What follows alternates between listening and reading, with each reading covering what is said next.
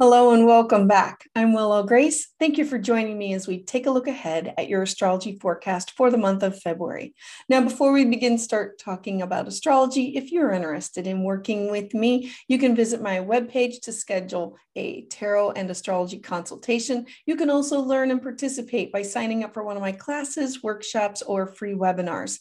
If you would like to receive your monthly astrology update by email, you can sign up for it at willowgracemystic.com or look in the link below. If you'd like to receive these updates as soon as they come out, please hit the like and subscribe button to the channel below. Now let's dive in.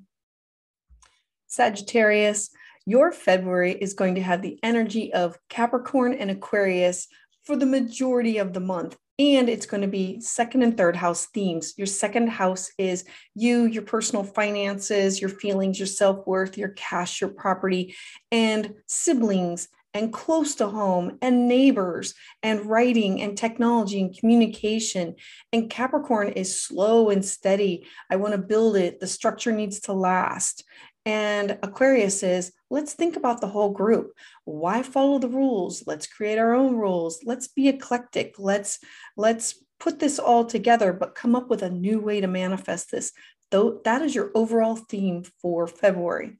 So we just ended Venus in retrograde cycle. It started in December, went all the way through January 29th. Now we're in the post shadow.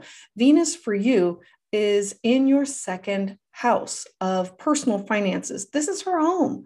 This is your feelings, your self-worth, your cash, your property, your material wealth, things that you value. So you were seriously revisiting everything and saying, do I need this? Do I want this? This has to go. This doesn't bring me joy anymore. I need to get rid of this.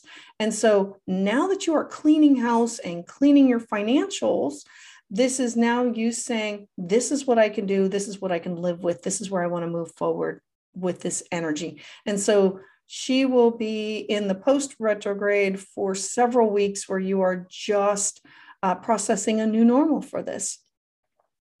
Then Mercury is still in retrograde. It started its retrograde in January and it will continue until February 4th.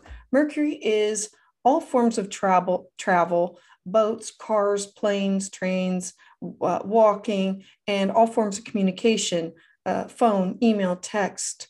And so when Mercury stations retrograde, I do have a blog on it if you want to know the do's and don'ts and how to work with the energy. It is on my website.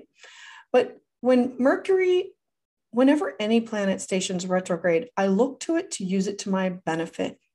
Mercury is a chance for us to say, I need to stop. I need to slow down. I need to look at this paperwork again. I need to make sure that I read that text before I send it. Make sure I double check the email. Did it send it to everything? Are all the links connected the way that they're supposed to?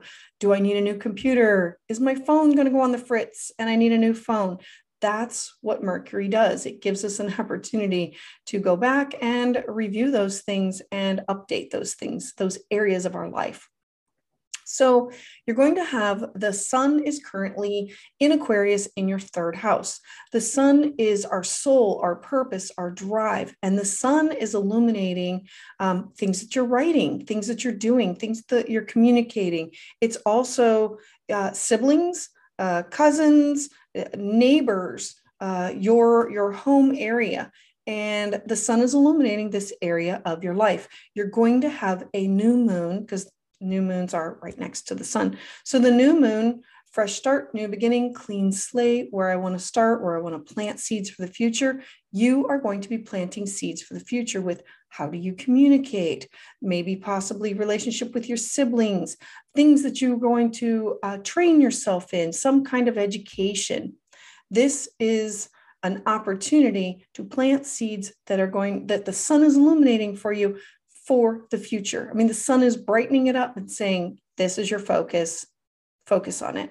Now, Saturn is there, stationed right between the two of them. So when Saturn is there, Saturn is saying, yeah, no shortcuts. Whatever you do, take your time, make it solid, make it stable, slow and steady in order for it to last. Then on February 16th, you're going to have a full moon in the sign of Leo in your ninth house. Now, the ninth house for you, Okay, so let's back up. Full moon, blessings, giving thanks, endings, closures from something that you started 6 months ago. And the ninth house is travel, farther travel, study, diving deep into spirituality, education, writing things. And so you're going to have a full moon. What did you start 6 months ago that can now have an ending, have a closure? Did you take a class? Are you graduating from the class? Are you graduating from the workshop? Are you ready to move on from this to begin a study of something else? You've already been here and traveled here several times. You're now done and you're now ready to move on to something else. Full moons are closures and endings, not all meant for bad. Then on the 17th to the 21st, I love this. This is a Jupiter sextile Uranus. Jupiter is the gaseous planet of expansion and the gifts, like the Santa Claus of the zodiac. And it is sextile, meaning it's in a good 60-degree with Uranus. Uranus is the planet of shock, surprise, didn't see that coming, think outside the box. So the two houses that it's connecting for you, the fourth house of home and your sixth house of daily work and your health, and pets are there too. So what are you doing at home are you working from home? Is there, are you leaving a job so you can work from home? It has something to do, and it'll be it'll be shock. It'll be, wow, that's a surprise. This is daring to do something different. This is expansive, intuitive. But it's going to be very grounded because Taurus is there, and Taurus says, I have this great idea. Let's bring it down and make it stable. And so are you taking this job and now working from home with it? This is exercise. This is, how do I combine mental, physical, spiritual health with my career, with my home? How do I do this from my home? Then on the 18th, the sun is going to enter Pisces. This is your fourth house of home, where all this energy is manifesting. So the sun is going to illuminate it and say, you know what? This is your soul purpose. This is your soul drive. This is home, family, roots, foundation. This is what you're supposed to be focusing on. Turn the light on this area of your house. Use these gifts, use these blessings, use these opportunities that you just got to manifest it and make it last longer. Then on the 24th, all the energy of our personal planets, nothing is in retrograde and everything is out of the shadow. So all of this, what we are working on, has the green light to move forward and manifest in a better way and with more ease and grace.